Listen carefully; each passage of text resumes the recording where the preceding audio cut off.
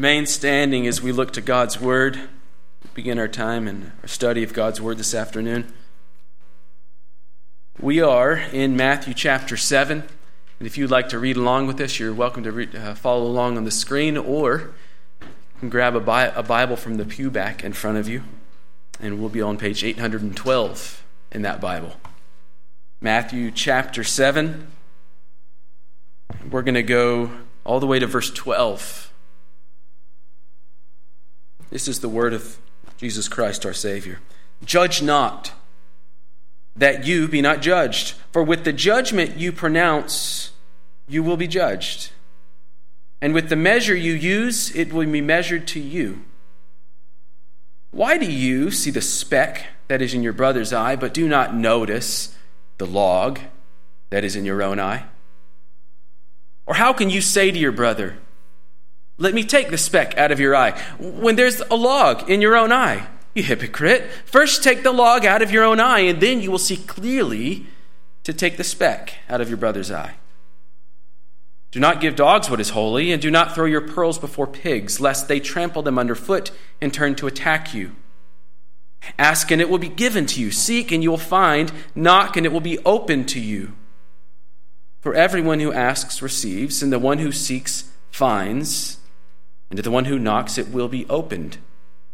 Or which of you, if his son asks him for bread, will give him a stone? Or if he asks for a fish, will give him a serpent? If you then, who are evil, know how to give good gifts to your children, how much more will your Father who is in heaven give good things to those who ask him? So, whatever you wish that others would do to you, do also to them. For this is the law and the prophets. This is God's word. You may be seated.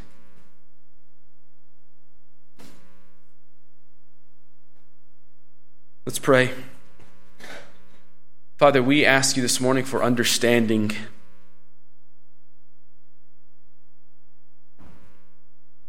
So many of us in here have heard this text before as little snippets, as misunderstandings of what it is that you are trying to teach us. And so our hearts are already a little bit hardened off to the truth that is in the Word. Would you break through that this morning? Would you give us understanding for how the Word is meant to be understood in the context that Jesus Christ has shared this with us? And in that understanding, Father, would you melt our hard hearts and give us a sense of joy in the mercy that you've shown us. We ask this in Christ's name. Amen. Well, as we are continuing our study in Matthew, many of you have been with us throughout this time. Some of you are visiting for the first time. Some of you were here on Easter, and we were just a few sections before, so you haven't missed a whole lot. But I do want to just remind you of how we go through God's Word here as a church. We just walk through it. There aren't Mother's Day passages in God's Word. There's just the gospel over and over and over and over again. And so all we do is just walk through this, and I hope that is an encouragement to you as mothers and an encouragement to you as kids who have gathered here with your moms to hear God's Word this morning. So the question that we have as we approach this text is, what in the world do judging and pearls before swine and prayer and the golden rule have to do with one another at all? I think many of us, those of you who knew that we were getting into this text this week, you were reading ahead and you're trying to determine all week long what exactly is going on here. And you were probably, even if we just read it now, you're probably a little bit confused, as I was. Even months ago, when we set out, when we would study particular sections, I had kept verses 7 through 12 separated from verses 1 through 6. And actually, the front of your bulletin just says Matthew 7, 1 through 6, because I didn't see how these things were related at all. But as I studied it more closely this week, I realized that we can't separate verses 7 through 12 from verses 1 through 6. These things really are related. They're closely related. If we step back and see where we were in chapter 6, and we saw chapter 6 as being about how we relate to God as Father, then here in chapter 7, we'll see how we relate to others with the understanding that our Heavenly Father is also our judge. And He is, after all, our judge, isn't He?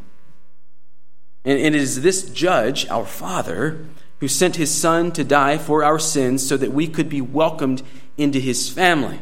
Not as defendants in His court, but as children at His table. But Christ has taken on Himself the judgment that was meant for us. Jesus Christ has taken our judgment and given us His righteousness so that this sovereign judge could be our Father. That's sort of the underlying truth that we read this section through. And that truth should humble us, shouldn't it? We have received mercy, we've received sonship or adoption from the judge of all creation. And our response then is to be humility and mercy towards others. That's what this section's about. It's the main point here. We have received mercy and sonship from our Father, the judge. Our response is to show humility and mercy towards others. We're going to see that flow throughout this section. Let me show you how this works. All of this is connected because of one word that we see at the beginning of verse 12. Look at the beginning of verse 12. That little word, so, or therefore. Some of your translations that you have with you even say therefore. That word at the beginning of verse 12, therefore or so, tells us that everything that comes before that verse is a part of one argument. It's all a part of one big idea.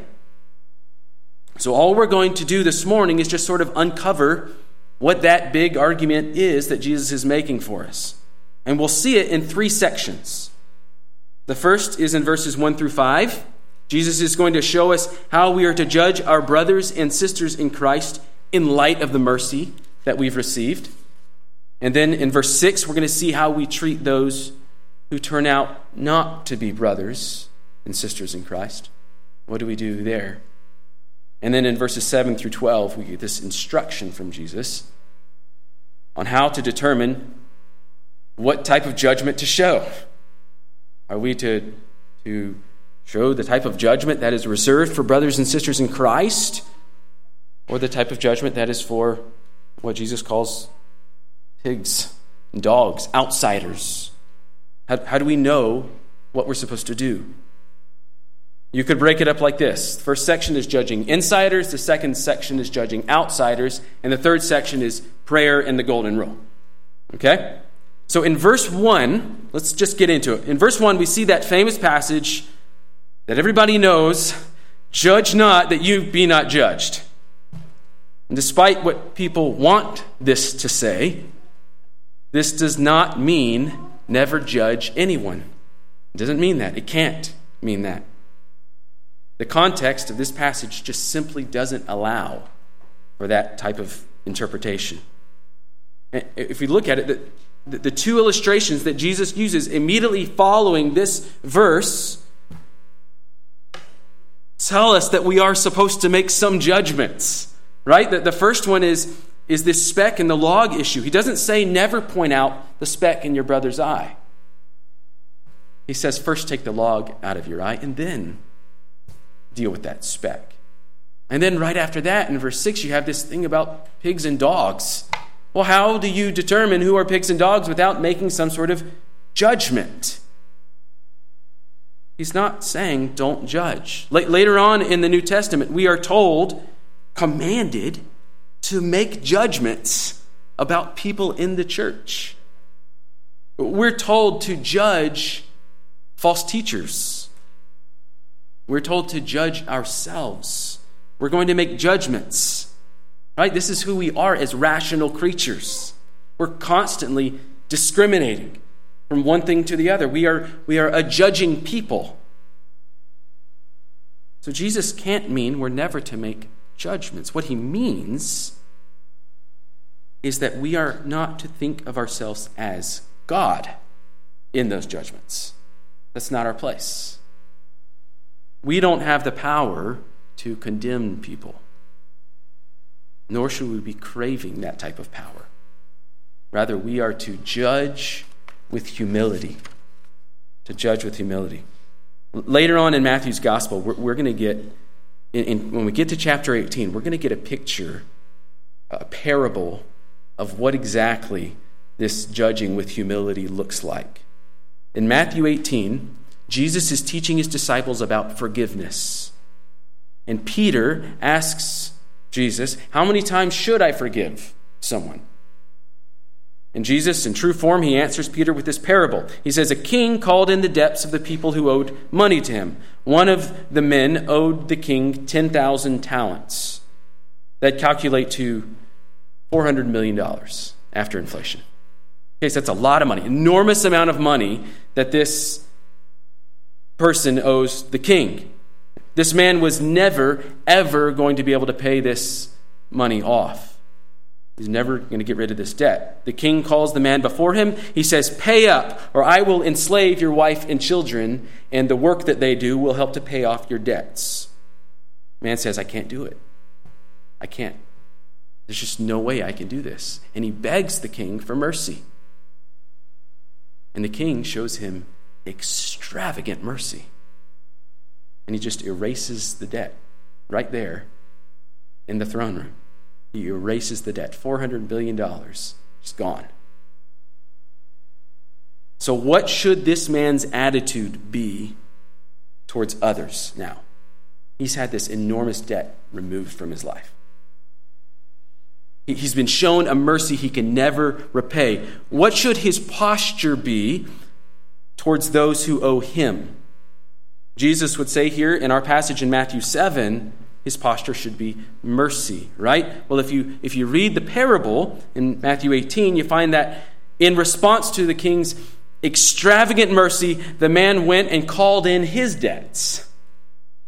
Rather than being transformed by mercy, the mercy that had been shown him emboldened him to be a jerk. So it turns out there's a guy who owes this man $15,000, and this guy can't pay it. So the guy, the jerk, the guy who had just been shown mercy, has this guy who owes him just a little bit thrown into debtor's prison. The forgiving king finds out that the man he showed extravagant mercy to refused a reasonable mercy to someone else. So what does the king do? Well, like Jesus says in verse 2 of our passage, with the measure this man used against his debtor, the king used that same judgment against him. He threw him into prison. So, did you see the connection between the passages? Running through that parable and even running through our passage this morning is this underlying idea. As a forgiven people, as children of the Father who have been shown mercy, we are to show mercy. If, rather than living as children of the Father, if instead we prefer to not be a merciful people, Jesus is saying, well, if that's you, then you will be treated as if you aren't a child of the Father. You will receive judgment instead. The way that you deny mercy to others, that mercy will be denied to you. Children of the Father are known by the mercy they show others. Pretenders, people who look like Jesus followers but don't show mercy to others, they are not children of the Father. They haven't truly and deeply experienced the mercy and the grace that our Father, the Judge, has shown us in Jesus Christ. And so it's revealed in the way that they treat others. You see what's happening here, how this fits together? And that lays the groundwork for what we get to in verses 3 through 5. Why do you see the speck that's in your brother's eye, but do not notice the log that is in your own eye? Or how can you say to your brother, let me take the speck out of your eye, when there's a log in your eye? You hypocrite. First take the log out of your own eye, and then you will see clearly to take the speck out of your brother's eye. This is the really big highlighted teaching that the rest of this passage kind of works around. And there's a few things that we need to see here. What is the relationship to the person with the speck in the eye? Is this a total stranger? It's not. Look at verse 3. This is our brother. That means he is a child of our Father. What brother means. Now, how are we to treat our brother if there is some sin in his life? Should we ignore it? Did our Father ignore our sin? No, he dealt with our sin. He gave us his Son to deal with our sin. And his Son gave us his life and then clothed us in his righteousness. So should we ignore our brother's sin? Here he is, our brother. He's like us. He's clothed in Christ's righteousness, and yet there is some issue in his life that is denying the truth of his freedom in Christ. There's a speck. We shouldn't ignore his sin. We can't ignore his sin. Even though it is a speck compared to the log in our life, it is inconsistent with who he is in Christ. So what do? We work to remove the speck. Verse 5 says, take the log out of our own eye and then take the speck out of our brother's eye. Now, how we do that is the main idea here in verses 1 and 2. There's a process to speck removal. A process to helping our brother when he's struggling with sin. Let me show you what Paul says in Galatians 6. Paul says, if anyone is caught in any transgression or sin, you who are spiritual, that means your brother to him or a sister in Christ to him, you who are spiritual should restore him in a spirit of gentleness. Keep watch on yourself, lest you too be tempted. Bear one another's burdens and so fulfill the law of Christ. By the law of Christ, Paul means Jesus' command to love one another. Helping our spiritual siblings fight sin in their life is one of the most loving things we can do for them. We are to help our brother who is struggling with sin. We don't ignore the speck. But the way we do that, the way we help him, is humbly, or as Paul says in Galatians, gently. The way that Jesus is teaching us to do this is first examine ourselves and see if there's sin in our life that needs to be dealt with. And then remove it. Remove the log from your eye. Don't just acknowledge it. Remove it. That means we need to look in the mirror, doesn't it? Before we put our brother under the magnifying glass in order to help him, we've got to look in the mirror. It means we look to God's Word. Constantly examine ourselves through God's Word, striving to be someone who actually can help our brother. It's our goal. It's our calling. It might even be that you need another brother to help you. You might need another Christian to help you remove this log from your eye. In fact, you probably will need that type of help. And once you've got it, once you've repented of your sin, once we've repented of our own sin and made steps to remove it from our life, then we can see clearly, take the speck out of our brother's eye. Now, the Christian life is humbling, isn't it? We can't do any of this proudly. Every bit of this is totally unnatural. Walking alongside with someone who is struggling in sin and not being critical of them, that's unnatural. It does not come naturally to us. Repenting of our own sins so that we can help them, that's unnatural. We just don't wake up and do that. Receiving and being transformed by the mercy and forgiveness that God gives us in Christ, That's unnatural. All of this is the Spirit's work in us. All of it. But because of our pride, because of our flesh, we're a lot more like that wicked debtor in Matthew 18. We accept the grace and forgiveness, but we accept it as cheap grace. And then turn around and act like we actually paid for it ourselves, and that everyone else should have to as well. And then we become boastful about those areas where we feel like we're extra righteous. And then we look down at our neighbor who's struggling in some sin. That's far more human, far more natural than humbly receiving mercy. Let's make this real for a moment. Think about let's just do a thought experiment, all right? So if you've zoned out, come back in. Let's think about the last negative thing that you said about somebody else. For many of you, you do not have to think back very far. What was it? Don't say it out loud. What was it? Did it have something to do with their intelligence or their appearance or their time management or their bad habits? Was it some sin that you saw in their life that made you feel superior to them? What was the last negative thing you said about somebody, or better yet, the last negative thing you thought about someone else? Did they say something in Sunday school you didn't like this morning? Did what they wore to church today make you think less of them? Now I want you to just pause and think for a minute. All right? So you've got your ugliness right out in front of you. I want to pause and think. Let's walk up to the mirror. Let's do some log inspection. Stand in the mirror, and if you can imagine it, if you're a Christian, remove the robe of righteousness that Christ has covered you with. And now look at yourself in the mirror, naked, and remind yourself of all of the warts and the moles and the scars and the imperfections in your life that Christ's righteous robes cover for you.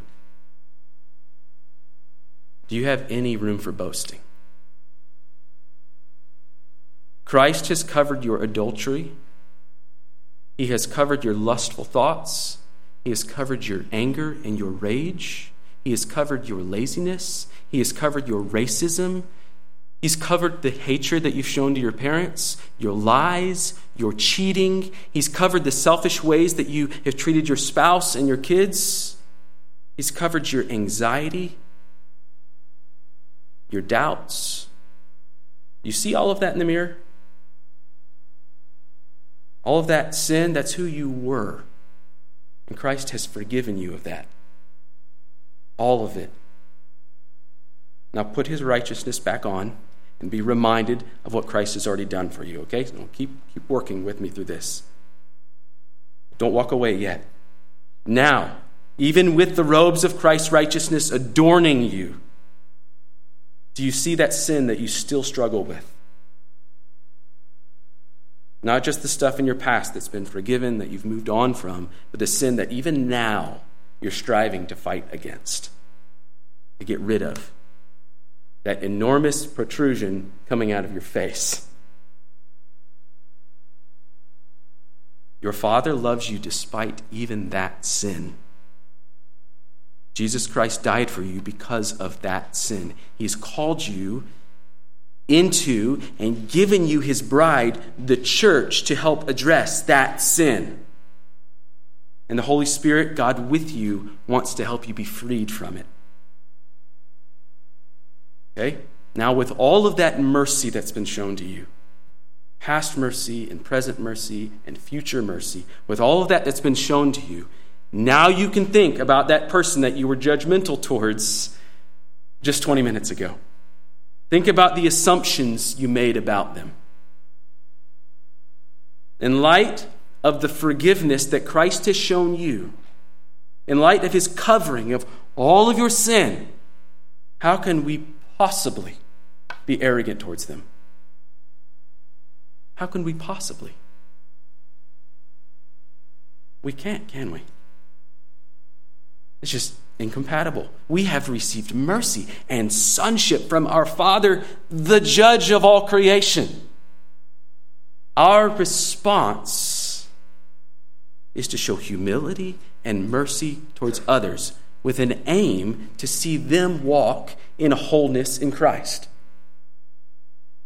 That means we are constantly, every day, repenting of our own sin and loving and encouraging our brothers and sisters to do the same. You see the model, the picture that Christ is showing us here? Now this next section, verse 6. What does this have to do with that? Anything, right? It seems to take on a whole different tone. Do not give dogs what is holy. Do not throw your pearls before pigs, lest they trample them underfoot and turn to attack you. Well, on the one hand, in verses 3 through 5, we have brothers and sisters and how we're to help them in their sin. Clear prescription. How do you help a brother who's caught in sin? Remove the log from your eye and then help him. And then on the other hand, here in verse 6, we have pigs and dogs. Who are they? Well, Jesus is talking about outsiders.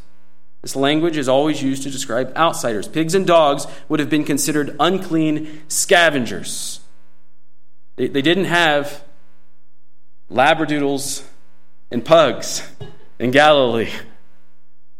These dogs he's talking about are the flea bag, mongrel dogs, pack dogs that roamed the trash heaps looking for rotting carcasses to eat. They're dirty. These dogs would have been unwelcome in your home. Jesus is using these animals the way that his contemporaries always talked about them.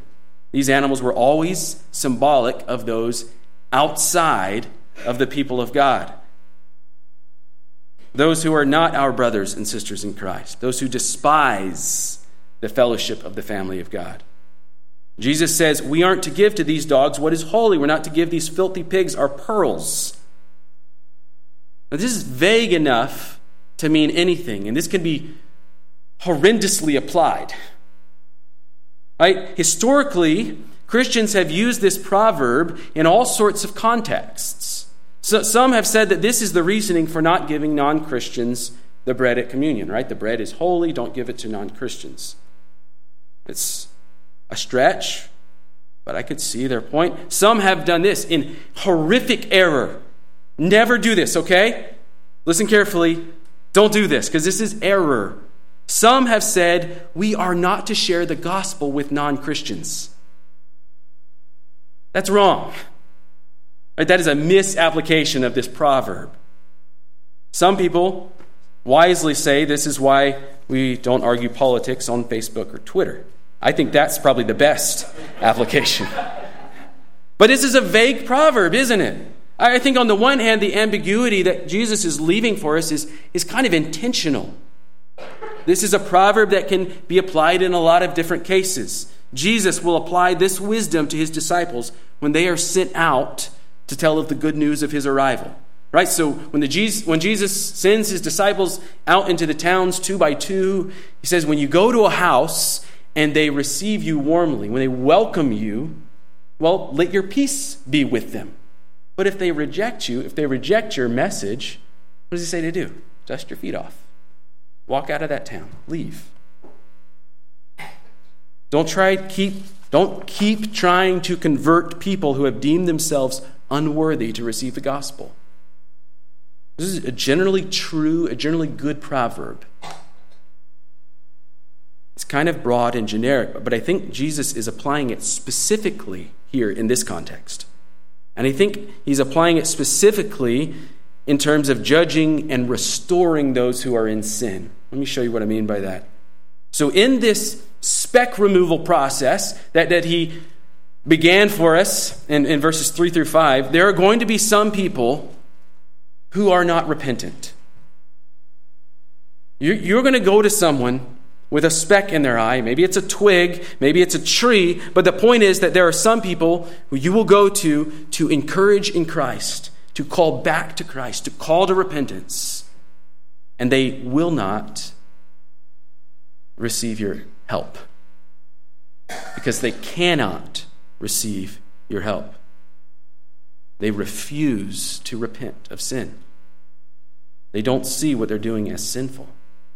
Or maybe they just take joy in their sin. Or maybe they're just too enslaved to their own pride to want to deal with it. If that's the case, then it's likely that these are not brothers. Brothers and sisters in Christ, those who have received mercy and have been brought into the family by the work of Christ, they're always a repentant people. Always. Maybe it's slow. Maybe it's very slow, but they're always a repentant people. If not immediately, eventually. All right? The Holy Spirit and the children of God is always prompting us towards repentance. With a Holy Spirit given appetite, we hunger and thirst for righteousness. We want to grow into Christ's righteousness, and that means we are a repentant people. We have to be. Those who will not receive correction, those who are unrepentant and unteachable, these are the people that I believe Jesus is referring to as pigs and dogs, outsiders. And if they want to be outsiders, he says, let them be outsiders. Treat them as outsiders. This is consistent with how the rest of the New Testament talks about seeking restoration with those who are in sin.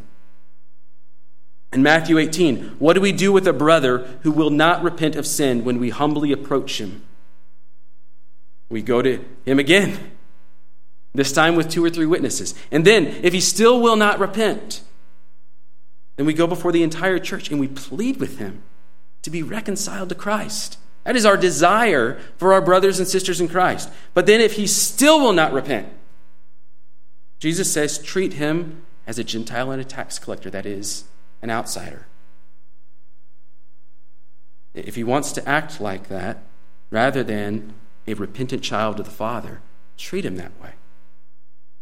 In Titus 3, we see this over and over again in the New Testament. In Titus 3, Paul tells us what to do if there is someone who is causing division, sinful division in the church. Paul says there in verse 10, as for a person who stirs up division, after warning him once and then twice, have nothing more to do with him, knowing that such a person is warped and sinful. He is self-condemned. We don't condemn him. They've condemned themselves. They're self-condemned. They themselves are rejecting repentance. They're rejecting reconciliation in Christ. Paul says then, have nothing more to do with them. In other words, stop offering pearls of wisdom to them. Stop offering the holiness of repentance. These people are those who pretended to be Christians. But in fact, it turns out they're not really in Christ. They were never really born again by the Spirit. Peter uses Jesus' language in 2 Peter 2:22 to describe this exact thing. He says that a dog returns to its vomit. A sow, after having been cleaned, returns to the mud. Do you see the same metaphors there, dog and pig? They're known by their refusal of repentance, their refusal to be reconciled to Christ. Peter is taking what Jesus is teaching and he's saying, this isn't about outsiders we've never met. This isn't about our neighbor who we need to go share the gospel with. This is about outsiders who have pretended to be members of Christ, pretended to be a part of Christ's body, but they have proven themselves to be dogs and pigs by refusing repentance. So let them go their way. Are you seeing why Jesus uses this proverb now to help us understand how to use good judgment? The bottom line is that we have been shown mercy by our Father, the judge, and so we should always be motivated by mercy and humility, especially towards brothers and sisters in Christ. There's no room for self-righteousness or judgmentalism in the church of Christ. But there are times when people refuse to receive the mercy that we want to share with them. In that case, they are choosing their own destiny. They're choosing to be outsiders. They're proving themselves not to be brothers and sisters. If you have ever gone through this, I am sorry. It is heartbreaking, isn't it? Someone who has been walking along with you like a brother or a sister in Christ. Who knows how long? For years maybe. And then the costume begins to fall off.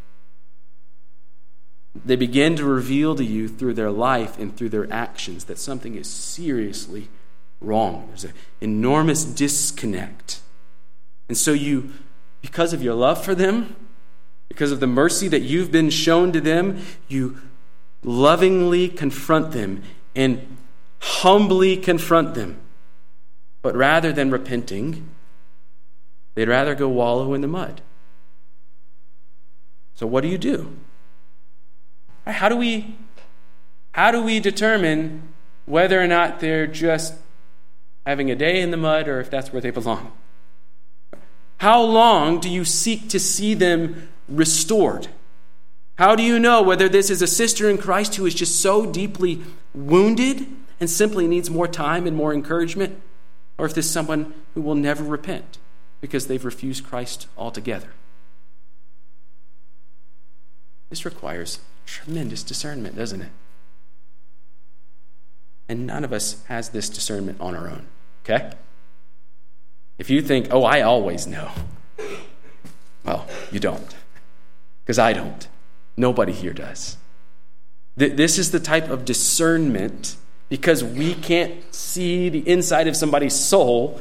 This is the type of discernment that only God can give us. And that's where verses 7 through 11 come in. Remember, throughout all of this, we are children of the Father, the good Father who gives and gives and gives, and he wants to give us wisdom and help. So look at what Jesus says in verse 7. Ask. Just ask. The reason this section is here in chapter 7, helping us to deal with judgment rather than back with the Lord's Prayer, or rather than last week with that section on anxiety, because even in the midst of dealing with an issue like a brother caught in sin, we are still children of the Father. We are his family, and our Father wants to help. He's waiting for us just to ask. And if we ask, what Jesus is saying here is, God's not going to trick you. Like, you ask him for wisdom and he gives you fake wisdom. He's not going to just give you something to cause you to fail. Look at what he says in verse 11. If you then who are evil, love how he says that. We're evil. Even in Christ there is evil in us. If you then who are evil know how to give good gifts to your children, how much more will your Father who's in heaven give good things to those who ask? It was not Father's Day, so we can bash dads this morning. If even the worst dad, think about the lousiest, meanest, laziest dad for a moment. Even that dad won't give his kid a snake when the kid asks for fish to eat. Right? That dad might not give anything at all, but at least he won't give him a rattlesnake. If even the most wicked father can be trusted not to do something like that, how much more can we trust our Father?